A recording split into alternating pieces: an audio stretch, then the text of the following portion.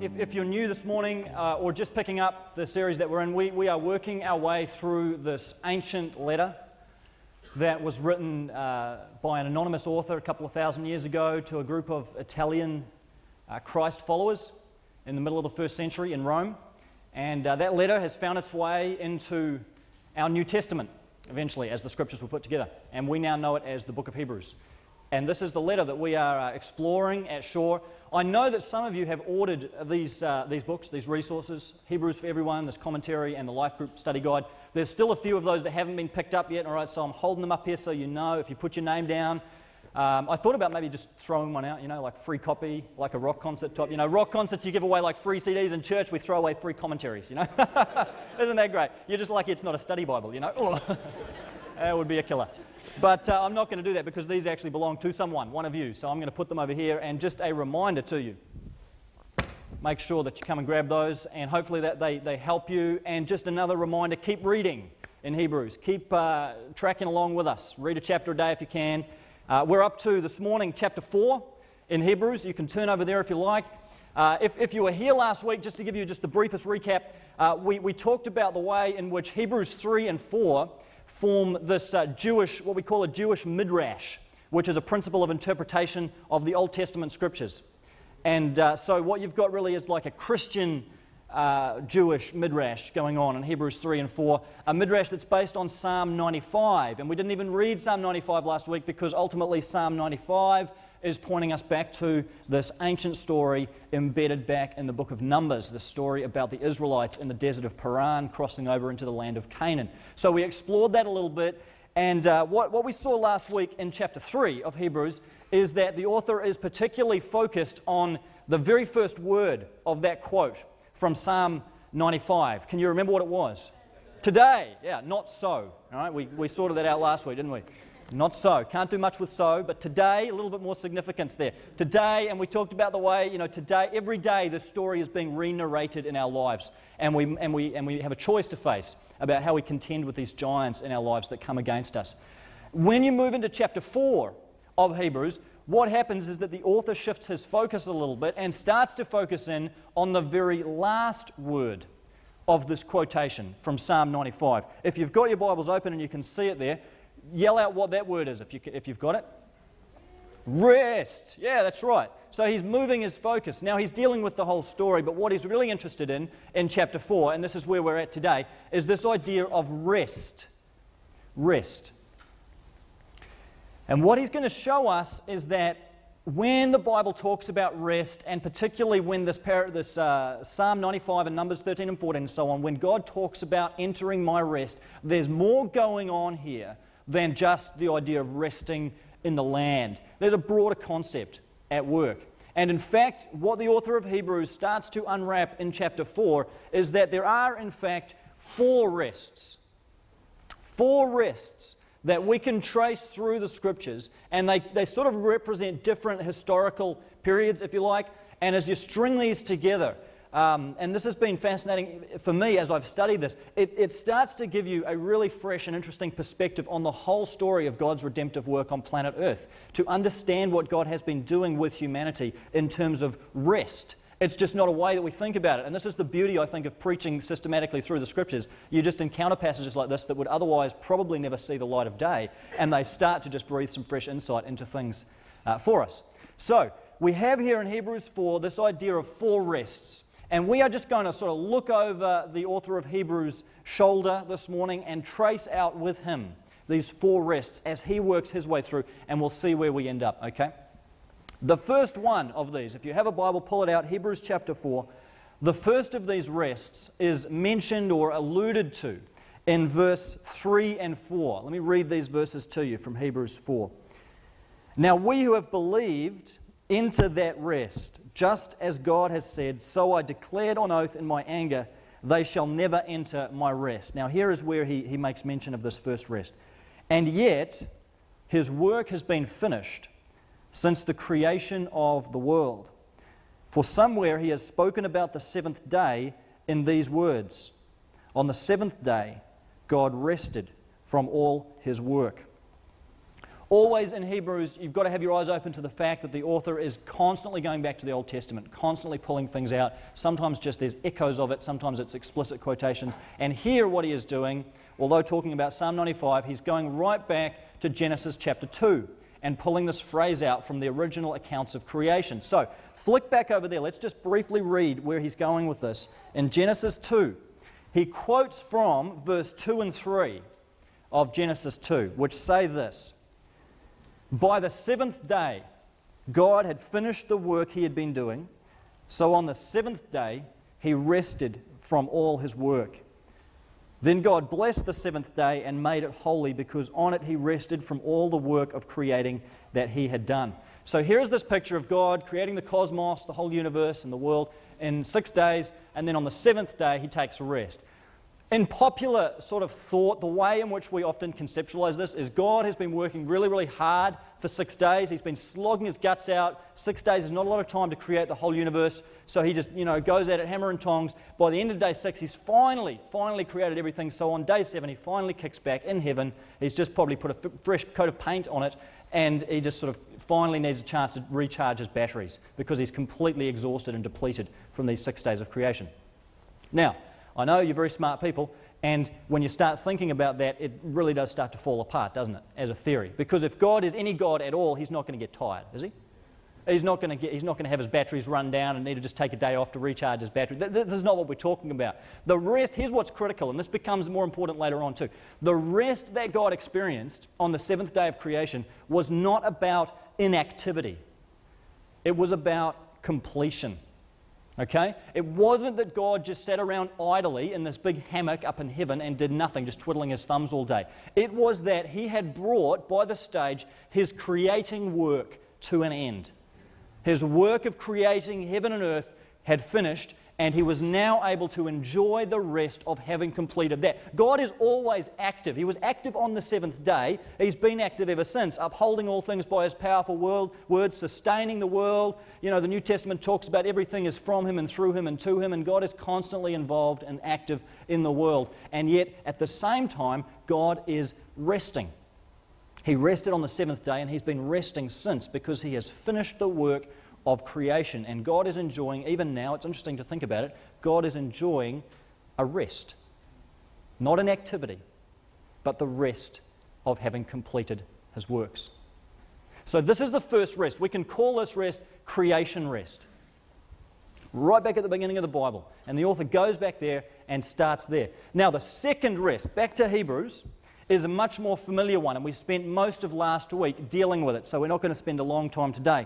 But look at verse 5 of chapter 4 in Hebrews. And again, he says, in the passage above, which is Psalm 95, he says, "They shall never enter my rest." Now that's, again, straight out of Psalm 95. It's alluding back to the Numbers narrative, and the idea here, the second rest that the author is talking about, is the rest of the land of Canaan. The rest of the promised land. When God described this land that would be flowing with milk and honey for his people, he described it as a land of rest. Again, not that the Israelites, when they inherited this land, would be inactive. They had to set up an economy. They had to set up agricultural systems and so on. But they would be completed. All of their wandering in the wilderness. They will have brought this desert pilgrimage to an end and have completed that part of their experience and be able to enjoy their own land and the freedom of Canaan as their own possession. So Canaan is the second type of rest that the author talks about, and he's showing the way how, even in the scriptures, just as the creation rest was described with this word rest, so God used that same term to describe the land in which he would bring his people. In a sense, it was a miniature form of that rest that God himself enjoyed, just a little portion of God's own rest here on earth in the land of Canaan. And we know from the narrative we talked about last week that under Moses' leadership, the Israelites didn't enter that rest. But later on, after 40 years of wandering in the wilderness, under Joshua's leadership, they finally got across. They finally got in and did settle there. It wasn't a perfect settlement by any means, but they eventually did get in and did prosper, at least temporarily, in the land. So this is the second type of rest. Now, here's where it gets interesting. All right?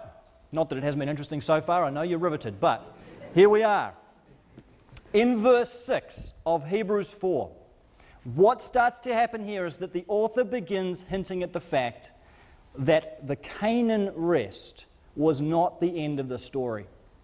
That when God talked about entering my rest and all this sort of stuff, He had more in mind than just the land. He had more in mind than just Numbers 13 and 14, or even the narrative of Joshua leading his people into the promised land. Let's read these verses. Verse 6, "Therefore, since it still remains for some to enter that rest, and since those who formerly had the good news proclaimed to them did not go in because of their disobedience," that's the Israelites we read about last week, "God again set a certain day, calling it today. This He did when a long time later He spoke through David, as in the passage already quoted. Today, if you hear His voice, do not harden your hearts. For if Joshua had given them rest, God would not have spoken later about another day." Really, all that's going on here is the author is just doing some really clever Bible study. And he's just simply saying this: if all God was talking about when He talked about entering my rest was the land of Canaan, if that's where the whole story of rest ended, then how come centuries later in the book of Psalms, when David's writing, he seems to be describing this rest as something that's not just a past historical reality, but something that is in the present and still available and still remains for the people of God? If rest was just way back then, how is David talking about today? How is David talking about a new day of rest? The only logical conclusion that we can find is right here in verse 9. "There remains then a Sabbath rest for the people of God." There remains a Sabbath rest for the people of God. This is the first time the word Sabbath is used in this passage, and we'll come back to that word in a little while. But what the author of Hebrews is saying is that the land of Canaan as the rest for God's people always pointed ahead to a third type of rest. And this rest was realized in Jesus Christ. We can call this rest simply the Jesus rest, Jesus' own rest. Now, admittedly, Jesus is not mentioned in these verses in Hebrews 4, but hopefully, we've gone through enough of Hebrews now for you to realize that this is the whole point. That almost in every chapter, almost in every paragraph of Hebrews, the author is constructing a new way of thinking about Jesus, a new way of getting to Jesus. He's been described as the prophet, the priest, the king, greater than the angels, the true human being, all of these things. And now in Hebrews 4, the author is painting a picture of Jesus as our true rest. Jesus as our true Sabbath rest. That's what this verse is telling us. This takes a little bit of getting your head around. This idea of Jesus as our rest. How is it that Jesus can be a rest for you and I? Well, this is explained a little bit more in verse 10. Press on here. "For those who enter God's rest also rest from their own work, just as God did from His." It's important here that you don't think about that word work as just doing stuff, like the kind of work that you're going to go and do tomorrow morning, that we do during the week. This is not talking about physical work. This is the work of trying and making effort, an attitude, a way of living whereby we try to earn brownie points with God through our own effort. We try and live and try to do certain things in order to maybe gain a bit of leverage with God, in order to work our way into His good graces. That if I can just do enough, if I can just try hard enough, if I can read my Bible enough, if I go to church enough, if I pray enough, if I share my faith enough, maybe then God will answer my prayers. Maybe then God will heal me or my family member. Maybe then God will love me a bit more. Maybe then I'll feel better about myself. Maybe then I'll feel more equipped to go and do this thing God's calling me to do. If I can just meet this expectation, if I can just put this sin to death, if I can just keep that person happy. It's this idea of working and trying and living, as so many of us do, on this performance treadmill in our lives, where it's all about the effort that we can put in, and better or worse it makes us feel about ourselves at the end of it in terms of how we stand before God. And what Hebrews 4 is telling us is that when a person comes to Jesus Christ, they do two things. The first is, as they submit their life to Him, they acknowledge a huge chasm between them and God, an absolutely uncrossable and unbridgeable chasm. And the only reason, friends, that you and I even entertain this idea that we could somehow do things or think things or say things that would gain us some sort of favour with God is because we have not yet grappled hard enough with the reality of sin in our lives. And we have not yet internalised the seriousness of what sin has done to us and how it has diminished so significantly our character and our very human nature. When you really understand the picture that the Bible paints of just how corrupt we are as human beings, that thought that somehow I can do something that's going to make God smile upon me vanishes from our mind because we realise how ridiculous that is in the light of His glory and our sinfulness. And yet in the same breath, a person coming to Christ secondly acknowledges the absolute sufficiency of the sacrifice that Jesus Christ has made for us. That on the cross He completely bridged this chasm. That Christ has completed all the work on our behalf that was necessary to bring us back to God. And the other reason that you and I think that somehow we can work our way to God is because we haven't yet realised the sufficiency of what Christ has done for us, the fullness of His sacrifice, the finality of His offering on the cross. It's because somehow we live with this thought that that's incomplete, that's not enough, that's substandard, that you and I try and put in this effort and live with all these ought to, must do, if only in our life that just plague us with guilt, plague us with fear, plague us with obligation, because we haven't yet really internalised, though we might know it up here, the sufficiency and the fullness of what Christ has done for us. That there is nothing anymore you and I can do to please, to earn favour with, to gain leverage with, to get into the good books of our Heavenly Father. All that's left for us to do, friends, is rest. That's it. Rest. And it doesn't, now again, that doesn't mean inactivity. Right? This is where it's important to remember back to this idea of rest we've been working with. Just as when God finished His work of creation, it wasn't about Him being inactive. It wasn't about Him just physically doing nothing, but it was about having brought to completion His creating work. And so it is, the author says, that when you come to Christ, we rest in the sense of basking in the freedom of grace and bathing in the liberty of having our conscience cleansed from dead and impotent works, and just realizing the joy that it is to have Christ as our source of strength and standing before God. That's the type of rest that we are describing. That rest by which we know the wrath of the Father is fully spent on the Son and not on us. That He's borne our burdens and He's borne them to the end. Just needs to sink in, doesn't it? Just needs to move from head to heart, I think, for a lot of us. Easy to have the right answers, easy to trot out the cliches, but how real is this to us? How real is that rest?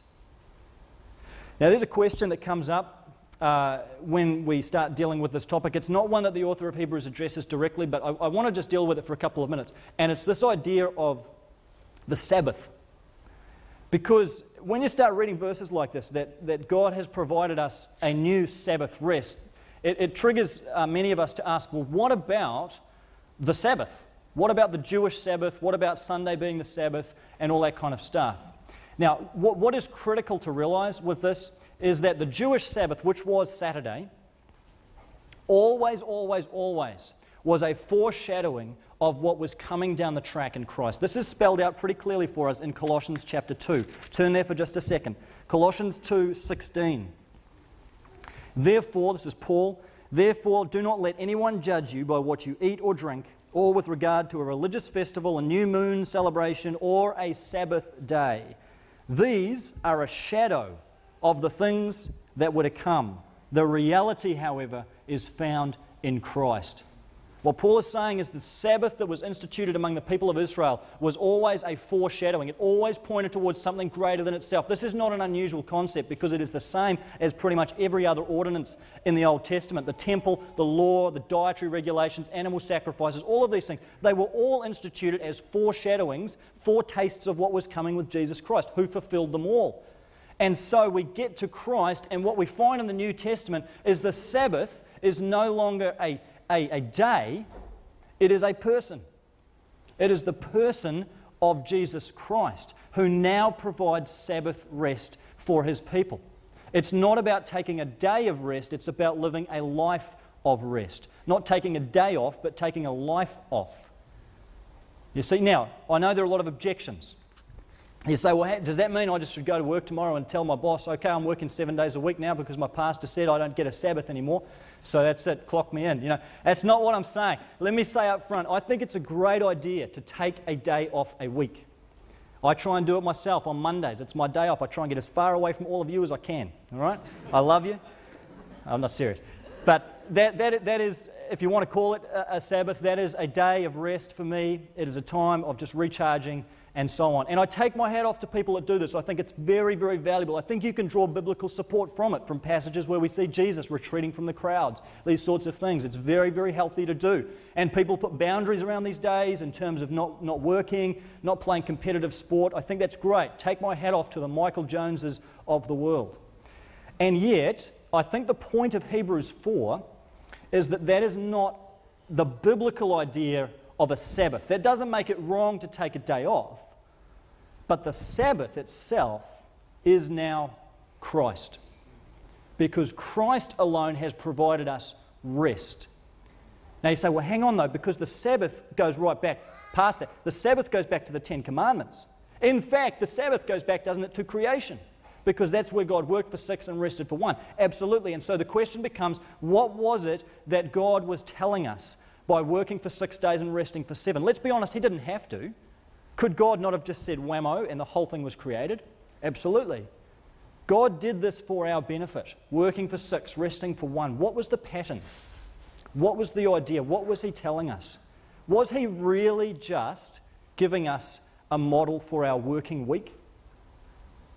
That leaves me a little bit underwhelmed, to be honest. That may be part of it. But I wonder whether back in creation, embedded in the first 2 chapters of Genesis, is the earliest and perhaps richest foretaste of what was coming down the road with Christ.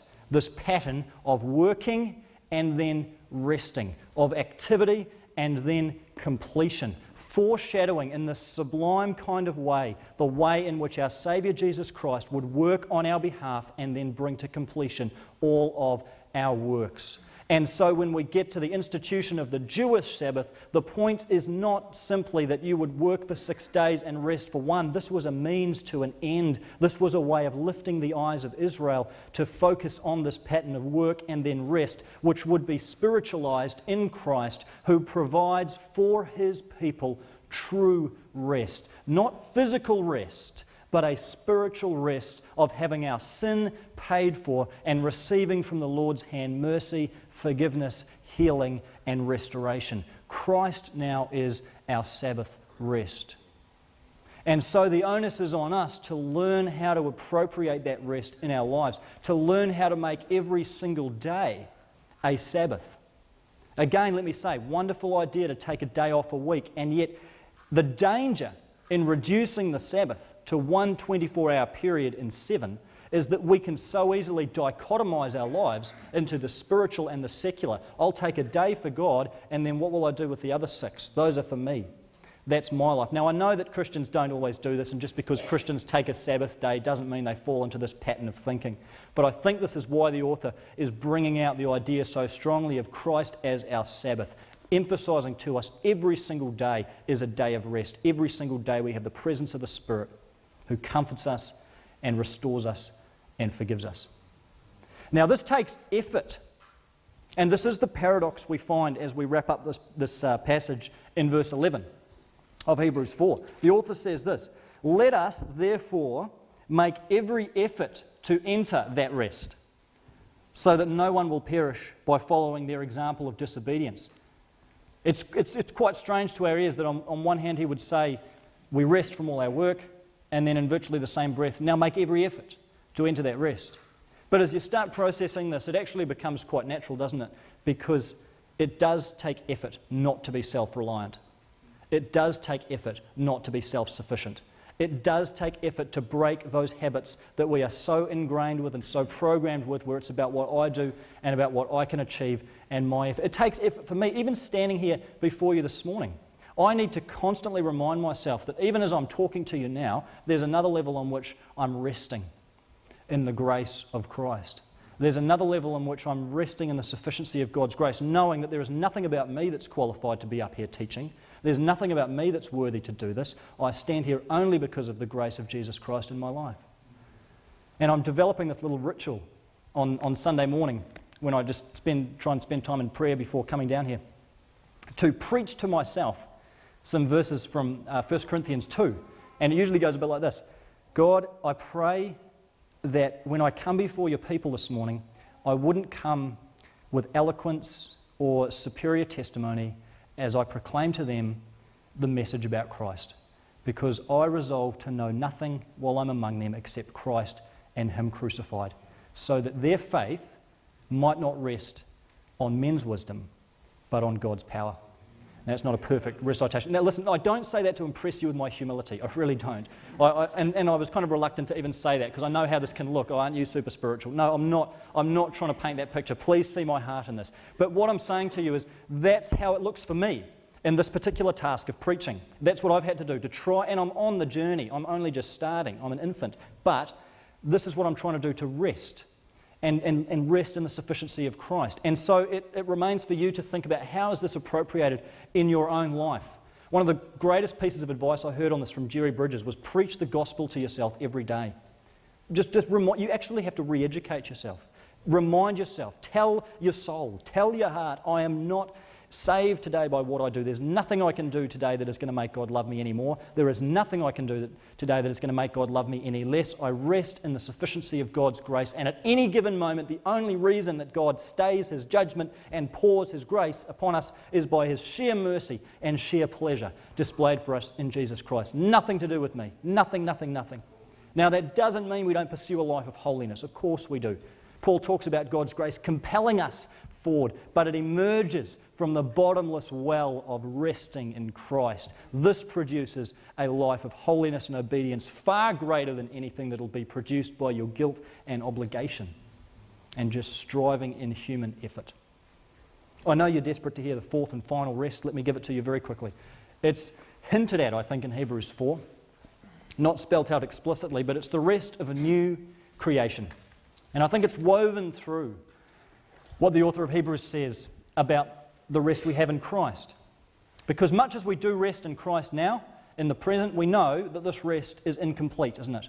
We still contend with a human nature that pulls us away from that focuses us on me and my effort and what I can do for God and for others. And we live within a fallen and futile creation, a world order. And Paul describes it beautifully in Romans 8 as creation is crying out for liberation from its own bondage. Creation itself looks forward to that day when it will be liberated from its decay.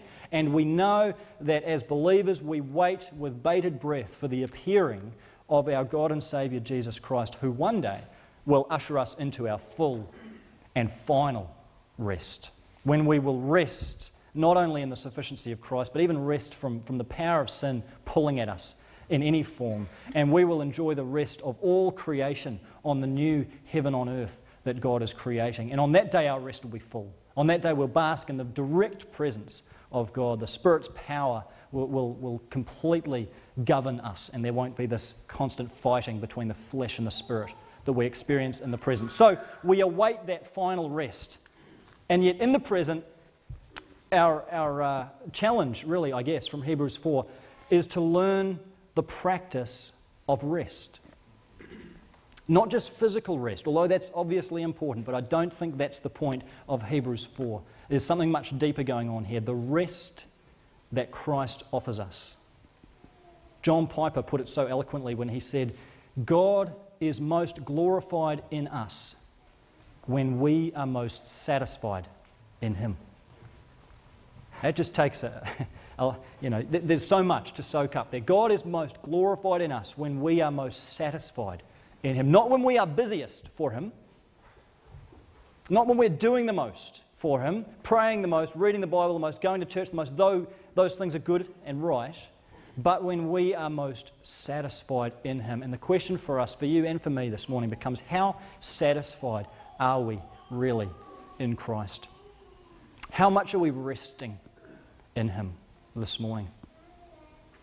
How much are there those two levels going on in your life? That at one level you're working, eating, sleeping, living a fairly hectic life, many of us, racing from priority to priority with different things vying for our attention, and yet the goal is that there would be a second level where even though we're busy and stretched, we are at rest. And we are aware, we are cognizant of the present Spirit within us who provides for us that true rest. That is what taking a Sabbath is about. Reprogramming our minds so that we would live out of grace and not out of this legalistic bondage that so many of us have become accustomed to. Dwelling and soaking up the Scriptures that speak of the sufficiency of Christ's sacrifice for us, that we'd know its fullness, that we'd know its finality to our core, and that would prevent us from thinking that we can add anything to the finished work of Christ on the cross. It's so countercultural, it's so opposite to the way we've grown up, so opposite to what we've been conditioned to think, that there just truly is nothing for you and I in a spiritual sense but to rest. It doesn't feel right. We feel guilty when we do it, but that is the world talking, friends. That is the system and the principalities of evil coming against us. Satan doesn't want you to rest. He wants you to feel that you can contribute to the kingdom of heaven in your own strength and your own effort. It's a battle to rest. It takes effort to rest, but it is a battle worth fighting, because from that strength and from that power bubbles up a life of grace, a life walking in the presence of Christ, where our character gradually conforms to Him as we abide in the vine. That fruit is produced over time. Let's learn to enjoy Christ as our Sabbath rest. Would you pray with me?